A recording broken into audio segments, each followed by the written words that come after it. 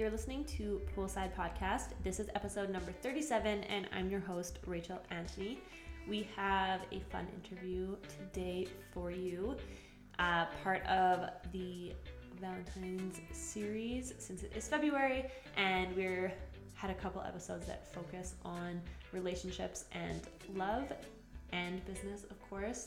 I am sitting down with Jess and Ronnie Olstead, whom you will know as Hot Ronnie, and Jess, the founder of Love for Lewiston. Jess was on episode 4 way back when. If you scroll, if you want to hear the full Love for Lewiston story and everything else about Jess, we included Hot Ronnie in this conversation to talk about navigating tragedy like they had to with Lewiston and how they came together to get through it. Their advice for couples who are going through hardships or tragedy, and also conflict resolution and really making the choice to stay together. They share their relationship advice and how they take time for each other, even though they're both running their own businesses and it can get a little crazy. Both of them acknowledge that a relationship takes work, but at the end of the day, the grass is greener where you water it. A relationship isn't about you, and we talk about how important it is to keep your partner's happiness in mind when you make decisions and choices in life. And if you try to make them happy, you will get the love and relationship that you want in return. They share their favorite date spots in Calgary and their favorite activity, and how they check in with each other to make sure that both of them are feeling heard and supported in whatever that they are doing. Jess and Ronnie know the importance of family and that work isn't the be-all, end-all. So spending time with each other and their daughter Swayze is very important, especially as they have another baby along the way. I love this episode. They're so cute together. You're definitely going to love it and fall even more in love with Jess and Hot Ronnie. So with that, let us get into it. Here is Jess and Ronnie. Welcome back to the podcast. I am sitting here with Jess, who's been on the podcast before, and her husband, Ronnie, and they are one of our Valentine's couples episodes, which was Jess's idea. So Ronnie's giving her the look, but it was her idea, and that's why we're here. So thanks for joining me. It's all me. Thanks for having us, Rach. Of course. Do you guys want to start by introducing yourselves? Sure, I'm Jess. I've been on the podcast before. Myself and we affectionately call him Hot Ronnie. We are the co-founders of the Love for Lewiston Foundation, which to date has raised over $386,000 for SMA research and Alberta Children's Hospital. And then I've got a whole bunch of other side projects, but the biggest two, that I'm growing my speaking career and publishing my book, which is all about kind of our story and our life over the last kind of 5 to 10 years. So those are my big things. And I'm Hot Ronnie, hubby to this looker, and dad to Swayze and Lewis, and work for a company called 98 Food Co., which has 4 brands under it, franchise food brands that we're pushing hard, local in Calgary and stretching out across Western Canada. Awesome. Yeah. And do you guys want to share how you met and your first impression of each other? Oh, geez. It was a doozy. Most people aren't even going to believe it, that we've blossomed into this type of love. We literally sometimes lie in bed and I'm like, would you have ever thought 9 years ago we'd be Like, on our no third shot. kid? You just said that like 2 nights ago out I of know, that's nowhere. what I mean. She's like, I can't believe I'm having your 3rd child. I'm like, what's that supposed to mean? Yeah. I'm like, is that a good thing or a bad thing? But 2009, was it May? Yeah, May 11th. So, was that 2 questions? How we first met and what our impression was? Mm-hmm. Yeah. Same kind of story, but yeah. Okay, so I was working at the Jugo Juice head office at the time, and I knew that we had a new interviewee coming in that day, and my desk was at the back of the office, and there was kind of like walls that kind of separated all the way to the front. Anyhow, I saw Jess came in. She was in a cream colored coat. It was white. It was off white, And I just remember kind of like dipping around the corner and being like, who's that? I thought she was pretty beautiful. But the first time I actually met you was in the training center. So I had gotten hired. She got hired, and then I had to start training her. And so that first morning, she was just like ball of fire. And like back then, like I used to get up at like 9 a.m. Like I didn't even like start breathing till like 9:30, and this was probably like 8:45ish. And I'm like in the training center by myself. Everybody starts filtering in. It was a big group, probably like 8 people, and all of a sudden, just smacking on gum just comes up and just starts like shaking my hand and flirting with me. And all I remember is your green eyes. They just heart stopper. So we worked together, and Ronnie had to train me, and we hated working together. Like we were like oil and vinegar, did not mix, never went for after work drinks. Like we're just like polar opposites. He took care of his territory, I took care of mine. We kind of divided Alberta into two. We each had like 20 stores at the time. And awkwardly enough, within the first couple of weeks, we were at a store and we ran into his now obviously ex-girlfriend, and like I just remember being so uncomfortable. I'm like, what's this girl's problem? Like I don't even like this guy. Like I'm only with this guy because I have to get trained by him. Like he's all yours, lady friend. And it was just interesting how there was no connection. I think I thought he was super hot, and I knew going in that his nickname was Hot Ronnie. A friend had told me, they're like, oh, if you work at this office, there's this really cute guy, his name's Hot Ronnie, blah blah blah. That's where the name got coined. But it wasn't until Like complete opposites. Like Yeah. nothing in common. Nothing in common. No interests.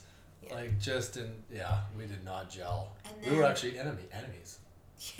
Like we weren't even close to being friends. Yeah, I once pulled him into the boardroom and I was like, listen, if you're going to talk badly about me behind my back to franchise partners, at least have the decency to say it to my face. I was like, I don't appreciate you going behind my back. I'm like, if you have a problem with how I manage my territory, come to me. And so the dog just farted. I know. Sorry, that is so nasty. Oh my gosh, for the people that are just listening to this, there's a very foul smell. It is not coming from any of the humans, but from this really sweet dog. And so, yeah, we didn't enjoy each other at all. And Yeah, we didn't really enjoy each other at all. Ronnie actually thought when I came to a Christmas party, because I brought my best friend, that he thought I was a lesbian. Well, who brings another chick to a Christmas party if you're not? Like, Lots of girls. Girls. Would just, really? Yeah. I've Thank you. never Yeah. seen that before. Like, that's your one time out of the year to like go out and find some hunk that you normally would never spend the night I was with. the only one that didn't have a date. I hadn't dated anyone in really 5 years. So I went solo. I didn't want to go solo, so I took my best friend. And he's like, I for sure thought you were a lesbian. I was like, nope, not a lesbian. To each their own. So anyways, and then in March of that year, we were both at the office late one night working, which was very rare. Like we would never be kind of in the same like vicinity. And then I just felt like really nudged to ask him if he was okay. I was like, because he had seemed off and he hadn't seemed himself. And I was like, hey, like, are you okay? And he's like, no, not really.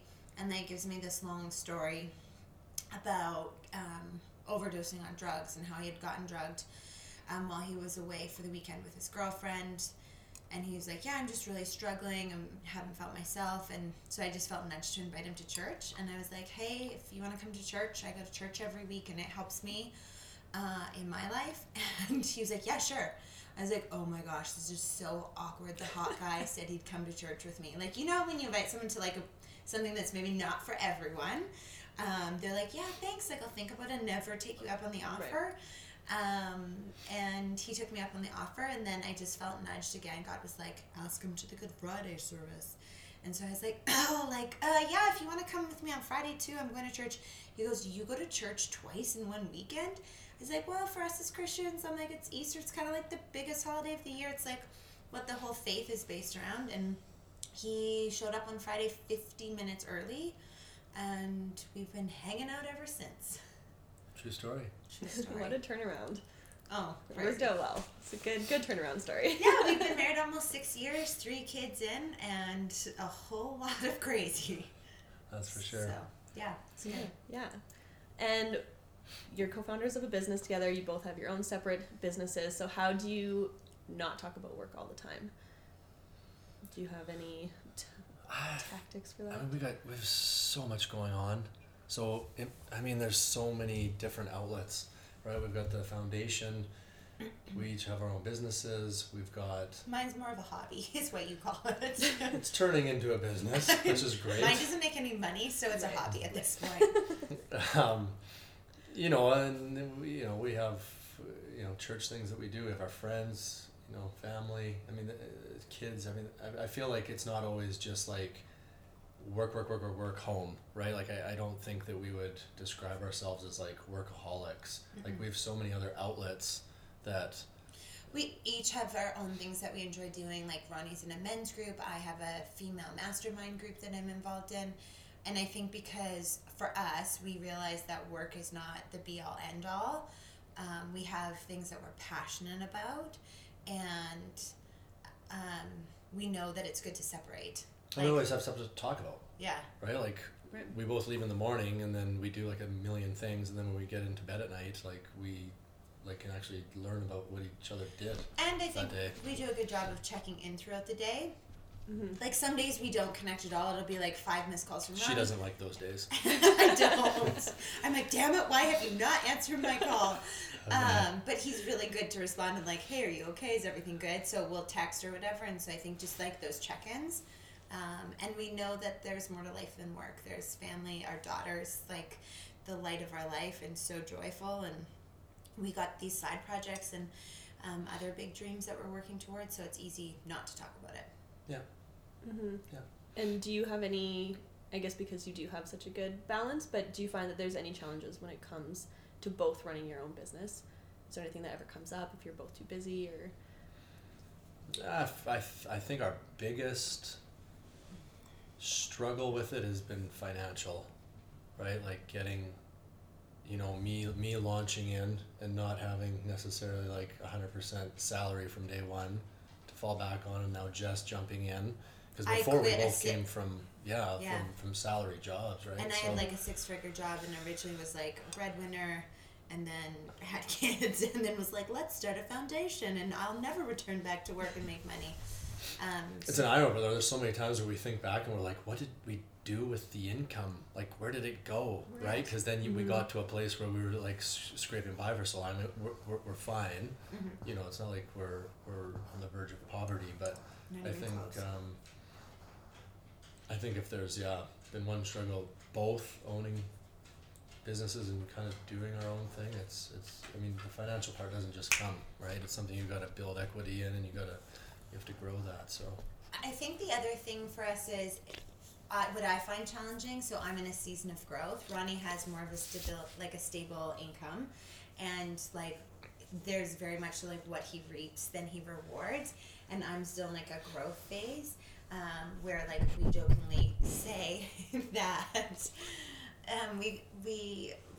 we jokingly talk about it as like mine's a hobby and not necessarily a business, and I'm working really hard to provide income for our family, but we've done so much charity work that that's all been volunteer. And so I think sometimes when I have something really important and he has something, I feel like his might trump mine because his actually pays the bills and mine's just like a feel good activity or meeting, so that's where it's challenging.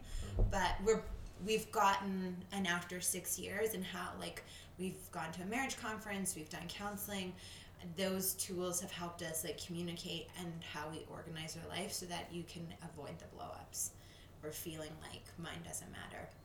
And we'll have our moments, we work through them, and then we like let maybe the dust settle and then revisit any conflict that we've had, and that really helps us to be like, oh, okay, this is really important to you, I'm going to support you in this, and I can sacrifice whatever business thing I had going on. So it's like tit for tat a little bit. Yeah It's good to process. Mm-hmm. And what advice would you give people who need to create more of a work relationship balance? I think balance, I hate the word balance. I love it. I think it's a rhythm, because I don't know, like, if you're always expecting this perfect teeter-totter of it just being like Ronnie and Jessica are even, that's just not how life works.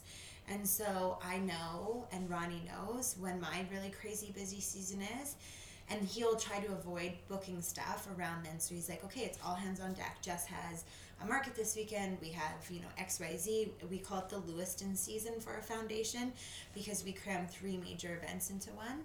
And so for us, there's like a rhythm. And I think I also know when Ronnie's opening new stores, I can't put expectations on him to be at home and do all this stuff for Swayze and take care of he does laundry and cooking and grocery shopping and all the things that every girl dreams that their husband would do.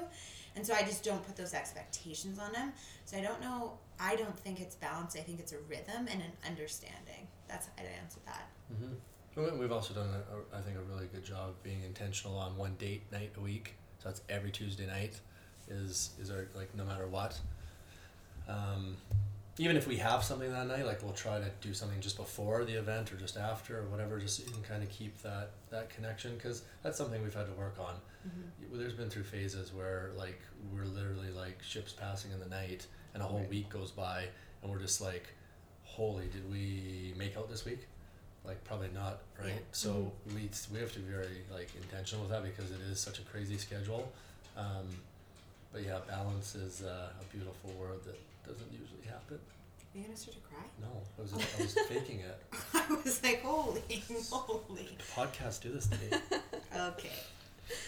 Okay, and let's talk about Lewiston for a little bit. So you went through a major tragedy. Now we can cry. Yeah, great. This is the time. Speaking of tears, here they come. Could be balance, could be Lewiston. Yeah. Depends. You went through the tragedy together with Lewiston when he passed, and so you can kind of tell the story of that, and how did that bring you closer, and how did you manage that stress and sadness during the time, and now as well? Yeah, so Lewiston, our son, he's our second born in May 2016, got diagnosed at 2.5 months with spinal muscular atrophy, SMA for short. And we, after that diagnosis in August, we basically checked into the hospital shortly thereafter. And he ended up passing away at Rotary Flames Hospice, which is part of Alberta Children's Hospital. And that was November 22nd, 2016. So it was a very quick 6 months of his life. That's kind of, if people don't know that story, that's the briefest explanation of it. Do you want to tackle how we didn't murder each other through that time? Yeah, I think there's two parts to that question. So the first was, how did we kind of come together? And I think the big part of that part of the question was like choosing to do that. I think one thing that I mentioned during Lewiston's funeral was just the amazing job Jessica did on choosing the path that we were gonna, or how we were gonna approach this path. So it's ingrained in my mind. I remember the day that we got the diagnosis. We were at Alberta Children's. Obviously we were familiar with SMA community, Jessica even more so. So we kind of knew what was coming, but we didn't know the severity of the diagnosis. So when they dropped the bomb that Lewis probably wouldn't make it to his first birthday, I mean, you can imagine the intensity and the emotion.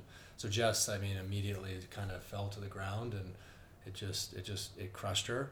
But literally, like, the next thing she did was she stood up and she grabbed both my hands. She looked at me in the eyes and she said, okay, we're going to choose to stay together through this. We're going to choose joy. We're going to choose to give Lewis an amazing life. And that almost like set the stage, right? It was just like, okay, this is what we're choosing. Like, there's no other option. Now let's figure out the best way to go through it. But I think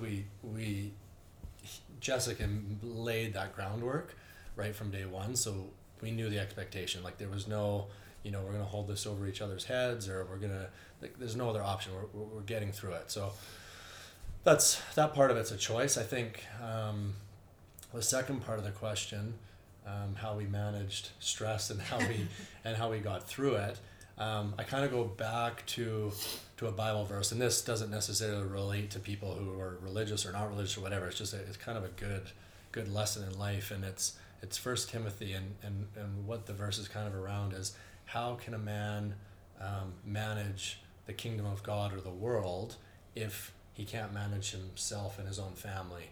And that was huge for us, right? Because in kind of simple terms, it was like, if you're not taking care of yourself, how are you going to be there for your wife, who like is going to extremely need you? How are you going to be there for your 1-year-old daughter, who has no idea what's going on? How are you going to be there for your son, who's laying in a hospital bed? And then you've got the grandparents, and you've got your siblings, and you've got work, and you've got friends, and you've got hospital, and you've got doctors.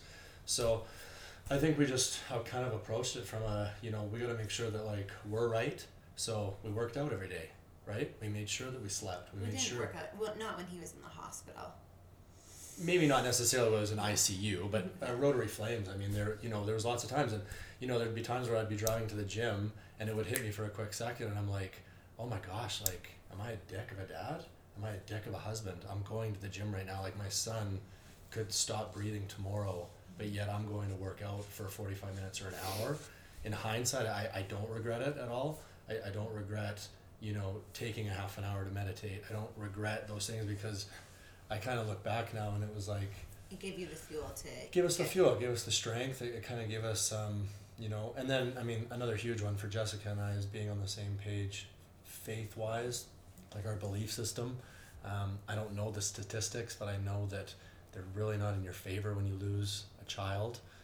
Divorce rates are already high, so when you lose a child on top of that, I think that added stress, I don't know what those numbers are, but I know that I think there's a proven fact that if you're coming at it from the same beliefs, at least you know where each other stand, right? You know it's tough, right? It's tough to navigate. Everybody grieves different.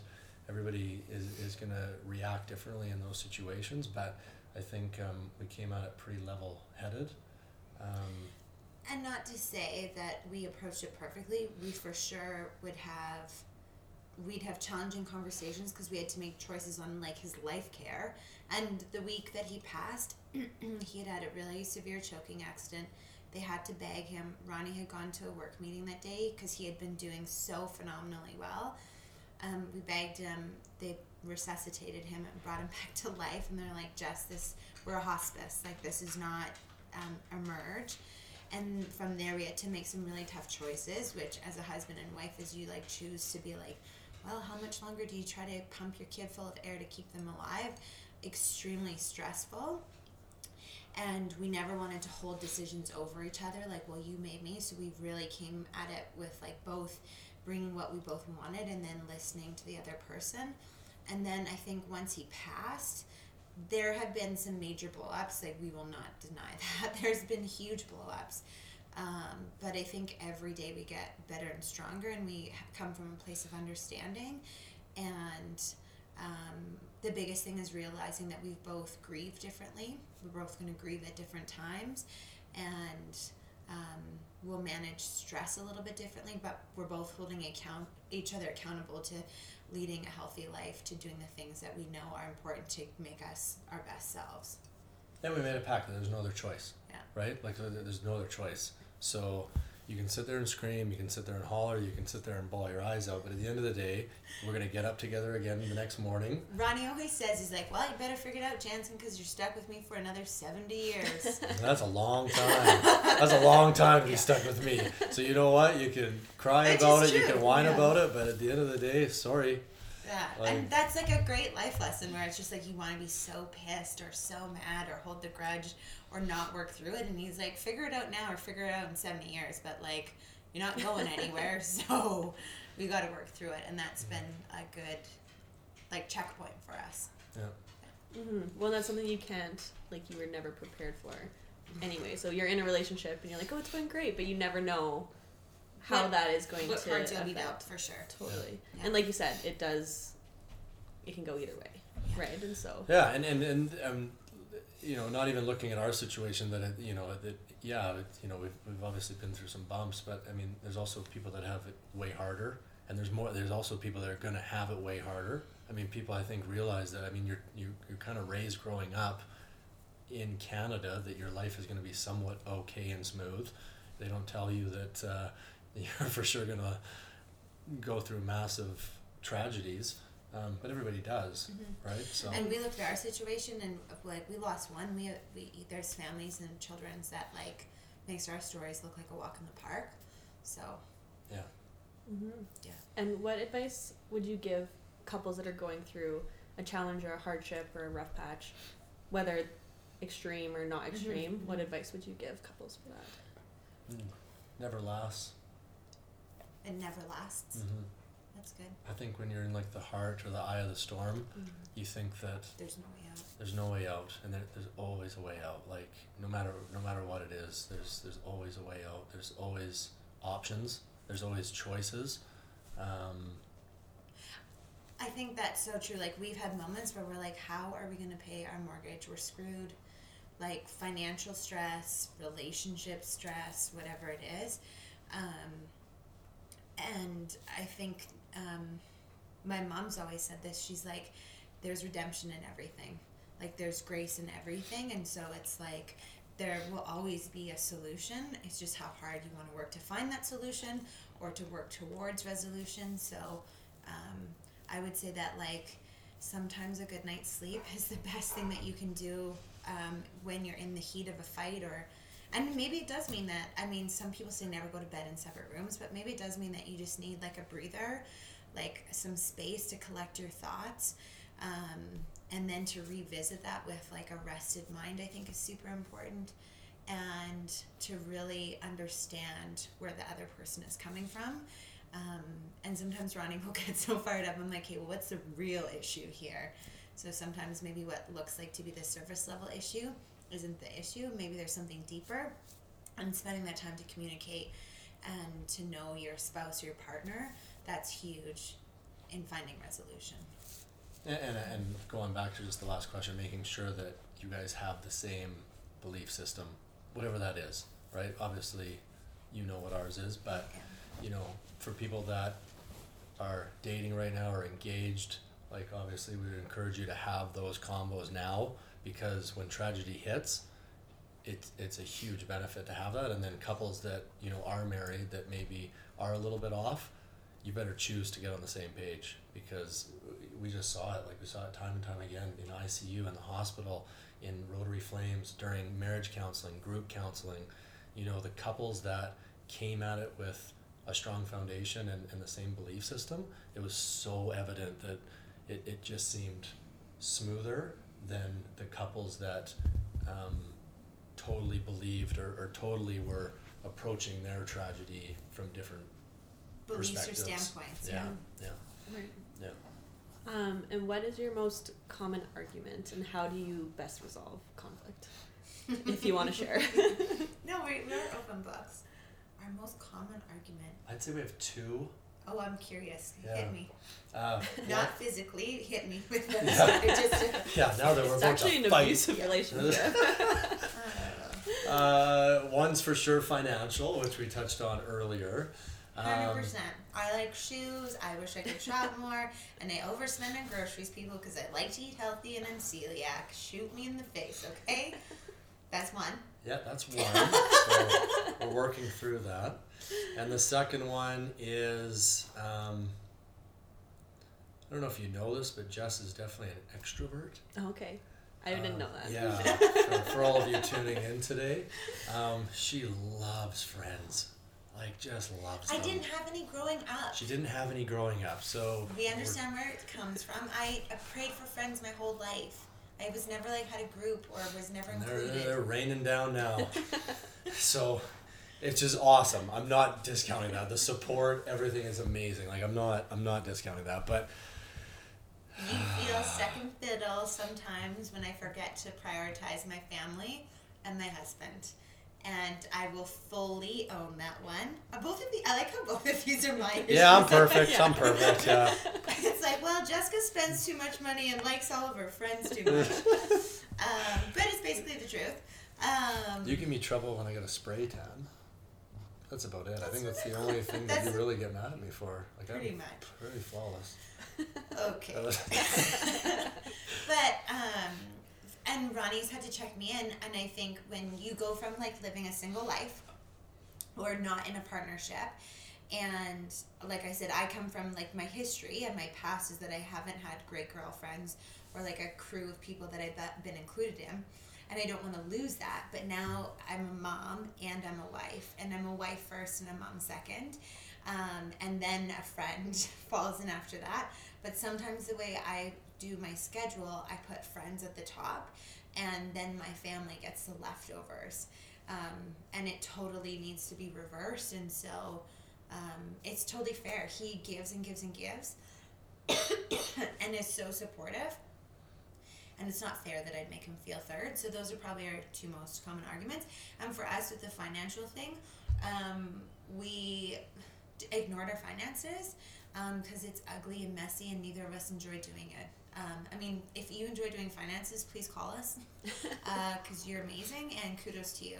But it's hard because you're trying to join two bank accounts, two lives, two spending patterns, two things that are important to you into one. And we finally merged all of it. Like, I got rid of my secret account that I had, and like, you can't hide shopping anymore. But now, like, we're talking about it so that it doesn't become this big issue. It can be dealt with on a daily, weekly level. And our planning schedule, I also know I can't go out 4 nights a week with girlfriends into events. I have a daughter and a husband, so I can choose 1, maybe 2, and that's just how we balance it better. Yeah. So I think talking about it and recognizing it is huge, and finding a solution. But he also knows, like, that fuels me up and gives me energy, so he's supportive that I do it. It's just with making sure it's within reason. And I don't have to be a diva either, right? I mean, there's way worse things that Jess could be doing other than hanging out with like amazing people or going to events or charity events. I mean, all that stuff's great. So it's not necessarily attacking that. I think sometimes. But your love language is quality time. It definitely is. So I need to recognize that. Right. Yeah. That's my love language too, so I understand. Yeah, you're like, hello. I'm like, Chris, hang out with me. Yeah. Spend time with me. Totally. Yeah. And what do you value the most in your relationship? Being a part of it. Being a part of Jessica. I was gonna say partnership. Yeah. Yeah. Yeah. It's just better. The second that I knew, so we had dated, and then we had broken up for 4 months. He was a jerk, and I was living with him, hadn't told my parents, and walked home one night and was like, here's the keys, get all your stuff, put in my truck, I want you out by the end of the night. Yeah, that's not at all what we were talking about. I'm just giving We the were people some going- context. Good grief. Wow. You're looking like a saint this whole entire time, so I'm just... No, but just to give some context. You don't want to see Red Rage Ronnie. Yeah. We hit a rough patch, and we were working together and living together. And he was like, here's the keys, all your stuff out. So I had sold all my stuff. I had to go to my girlfriend's and sleep on her couch. And we worked together for 4 months, and we're broken up. It was so awkward. But the moment I knew, I was on a patio, extremely late at night, kind of looking over the city, and it just kind of dawned on me, like, why wouldn't I want to spend the rest of my life with the person I look up to the most, and who's like my best friend?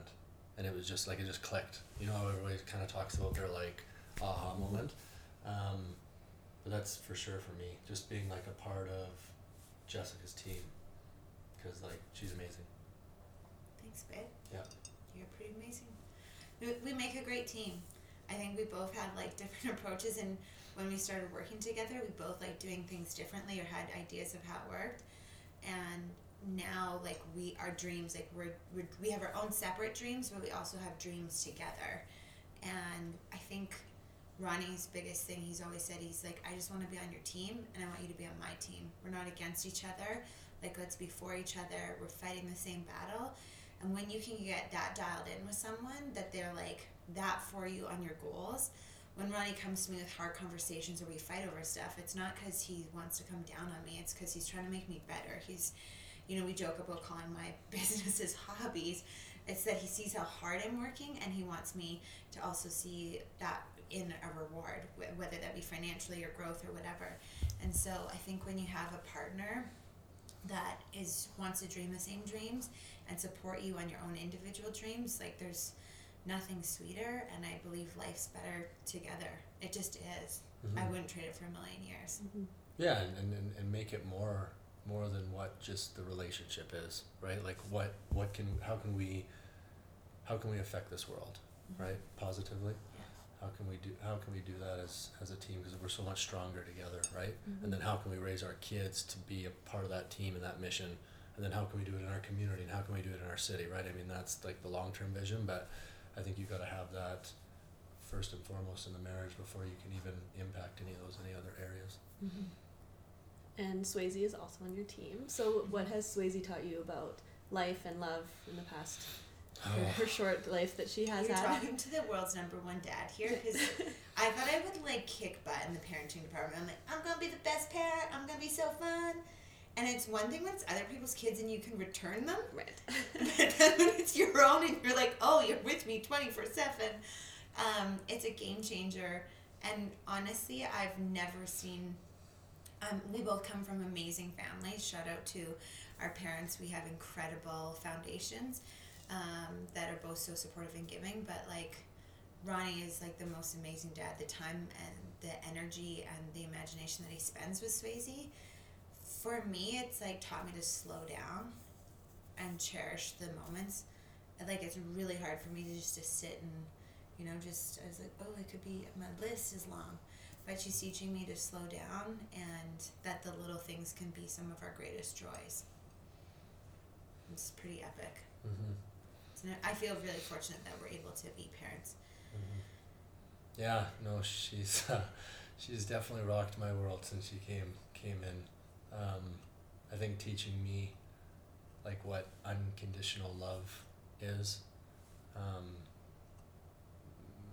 I know it sounds cliche, but it's so hard to understand until you're in that situation. But I always joke that she's gonna get one doozy of a wedding speech, because she has no idea. Like you kind of go back to the journey with Lewis, and the role that Swayze played was so much bigger than like she'll ever be able to understand.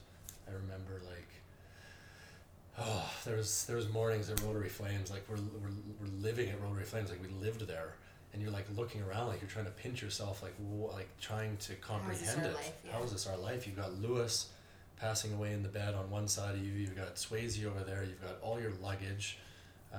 You're trying to process it. You're still trying to work, you know, every day, and there was never a doubt when Swayze woke up in the morning that she didn't give us purpose on how everything was unfolding. So you might wake up in the morning and the anxiety and the hopelessness and the depression and all of that is sinking in, and then the second Swayze would wake up at 7:30 and say, Dad.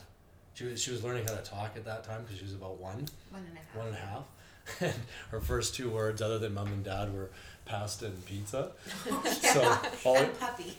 And puppy, yeah, she loved peas. So she'd wake up in the morning. We'd usually already kind of be awake because she's a good sleeper in her, and all you would hear was, Dad, Mom, puppy, pizza, pasta, pizza, pasta. And like you just run to her crib, right? Like it just gave us like just that much more purpose. And I think it's a true gift to be entrusted to have a child.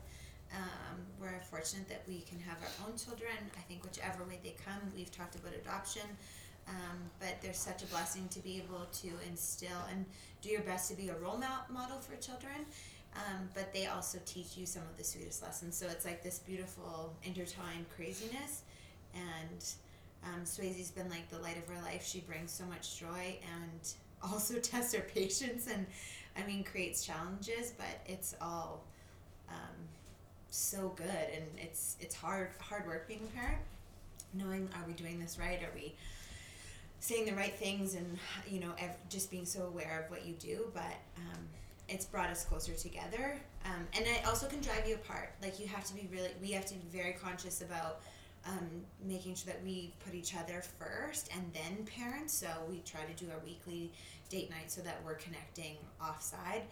Because eventually she'll grow up and get married and do her own thing. And at the end of the day, it'll be back to the two of us. So making sure that we stay connected. Yeah, that's a good point. We hear a lot of that feedback from older couples. Mm-hmm.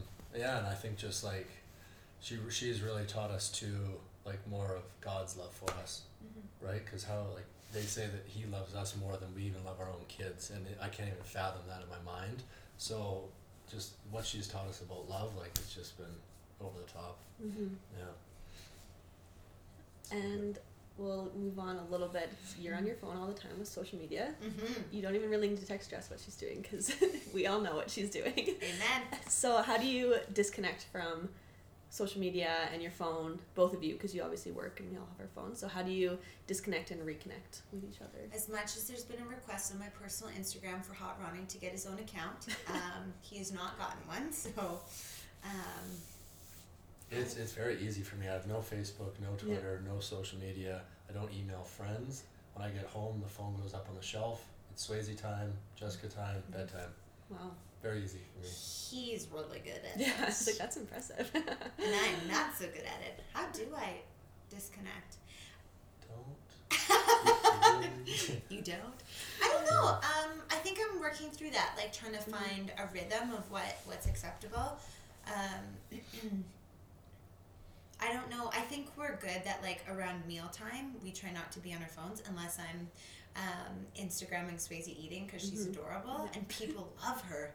People are like, more Swayze. So I think like during meal times we try to make family time and that meal time like a special sacred time that it's like connecting and having conversation, unless it's playoffs or there's a major sporting event on, there's no TV on. I think that's one big one. And I'm trying to get better at just using my phone in pockets of time. Because otherwise you're on it. Like, I think the other day it was like, you've averaged 7 hours and 19 minutes of screen time. And I'm like, oh my gosh, I'm a terrible human being. But that's also how I do a lot of my work. So it's like a finite balance. And something that's newer for, not so much you've been doing it like way longer than I have. You kick butt at it, but just rising earlier. Because then you get that peace and that quiet first thing in the morning, right before, rather than just waking up and you're just right into the blizzard or the hurricane of like text messages and emails and voicemails and everything that's going on. So just being intentional on waking up, quiet time. She has her coffee, right? I go and do my meditation. So we kind of are apart for a little bit, but then we kind of come together and we spend time together before Swayze even gets up. And there's really you're not really plugged in. Like I probably would say that's when we get our most like quiet time, focused time. And we both read it at night and before bed. Yeah, that winds us down. So like that time together, we'll do that in bed. And I think I've also started using the app where like you can limit your screen time, or I think it's right built into the iPhone. So after I've hit a certain amount on social media, because that's where I spend the majority of my time, it stops me and it's like, you've hit your limit for today. So I think that's like a good checkpoint. You're still trying to figure it out. But definitely, like it won't let me log into any of my apps until I think it's like 6:45 in the morning or 7, so that I have the first kind of 2 hours before that to like dial into quiet time, devotional, gratitude, journaling, and whatever else needs to be done before that kicks in. Yeah, we're not experts in that area. Yeah. It's fine. What is your favorite date spot in Calgary? Now you say you have date night every Tuesday. What are some of your favorite spots? You want to go 1, 2, 3 and see if we say the same thing? Oh, I don't. Well, just wait. I gotta think about mine. Okay. I have a favorite like restaurant, but then I have like my favorite date. Okay. So let's just do favorite restaurant right now. Is this for you and I on a romantic date? Well, just if you and I were just going on a date together to eat. And my brain can't think. There's so much stuff going through it. You say your favorite spot. 10-Foot Henry. Oh, duh. Yeah. Like, See, this is why like I can't even like. 10-Foot Henry is for sure. So he's whispering that I should have reviewed the questions. And I'm like, I'm good at them. 10-Foot Henry. They've actually celebrated some of our biggest moments with us. So when I got a contract with the book agency in Austin, Texas, I received the email like moments before walking into the restaurant and started crying. And Asia, the owner, comped our whole meal and said, congrats on your book deal. I kept the receipt to this day. It just was like such a significant spot. Plus they have amazing food, and they're also huge supporters of Love for Lewiston. We approached them for like a gift certificate, and they're like, we'll become a gold sponsor, and what else do you need? And we're going to host a cocktail week. So we love supporting businesses that support us. 10-Foot Henry. And what's your favorite thing to do? Golfing with you. Oh, yeah. I just love it. I could golf with her 24 hours a day. She's so good.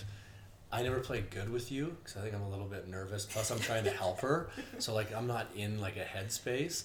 I just love it. Like that's my favorite thing to do. Was just like when it's like a hot day or like a hot night, and like a nice sunset, and you're just out on the course together. Like talk about connection. Like I love it. That's my favorite. I would agree. I'm not that good at it. I wish I was better, but it's like a practice thing.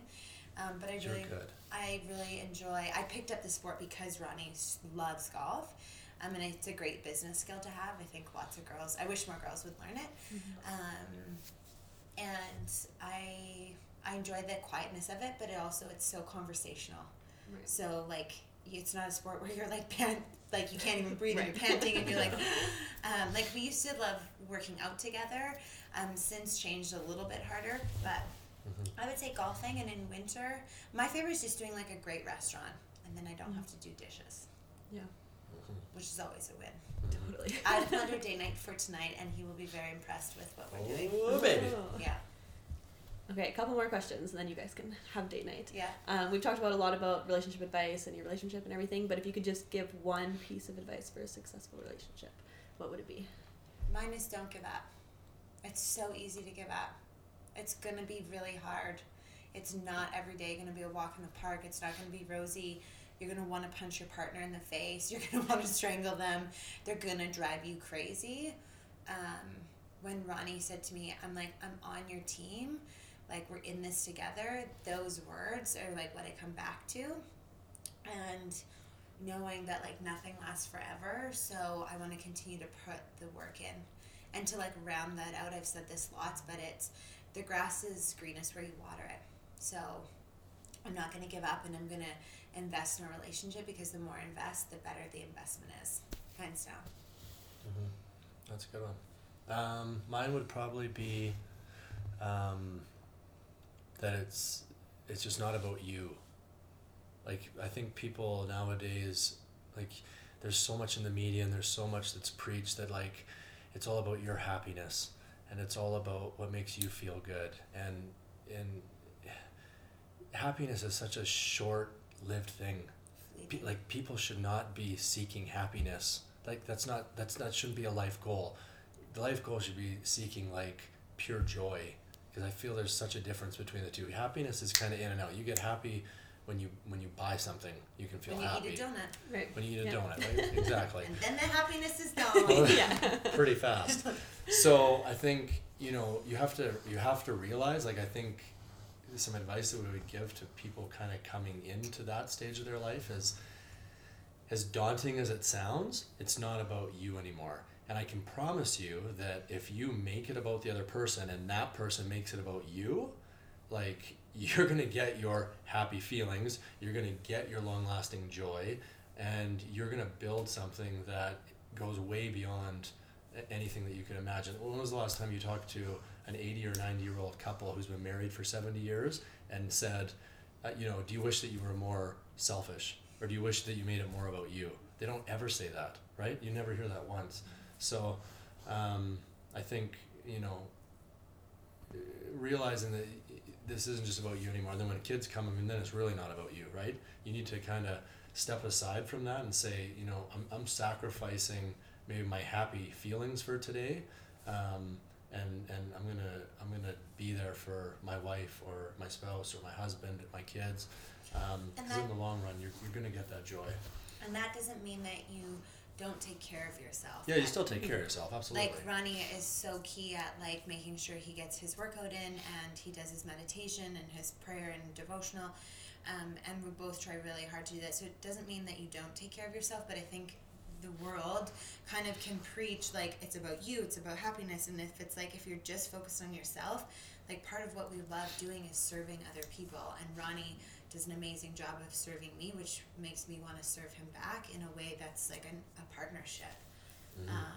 And that's the difference. And we don't put it on each other either, as like that she's responsible for my happiness and I'm responsible for hers. That's so unfair, right? Like, and we might have I for sure probably, I think coming into marriage and how I had viewed past relationships, I think that I expected that your partner is supposed to make you happy. But that's just not the case. Like you can't put that type of responsibility and pressure on your partner. At the end of the day, you have to learn your own happiness. You have to build your own joy, right? And then you guys live life together rather than trying. And I think that's why so many people probably do give up, because they probably come at it like, well, this person's just not making me feel my happiest anymore. Well, I hate to tell you, but there's a lot of tough times, right? Yeah, it's fun when you're dating, and it's fun on your wedding, and fun when the kid gets born, and there's highlights, but there's a lot of days in between too, where it's not like, oh man, Jess is just making me feel so happy today. I'm just so happy, right? I mean, there's a lot of days in between, and those days in between, those are the days that make it so great, and that's what you have to choose. Mm-hmm. Yeah. I like it. And how can people get more involved with Love for Lewiston if they want? Well, for everybody listening, we'll be looking for silent auction items starting right away. I'll have those addresses up on the website of where you can drop off. Like we mentioned at the beginning of the podcast, we've raised $386,000. That number will be going public on our website right away. We have this epic video that's coming out. I'm praying that it'll be uploaded to our website by the end of the week, but we rely all on volunteers, so we are patient with our deadlines. So the best way is to check out our website, which is Love for Lewiston, LOVEFORLEWISTON.ca, and there's a way to get involved. I'd sign up for like our newsletter, because we'll be putting out calls for help, and then we're starting to do our subcommittees, so you can send me an email if you're interested in leading a subcommittee.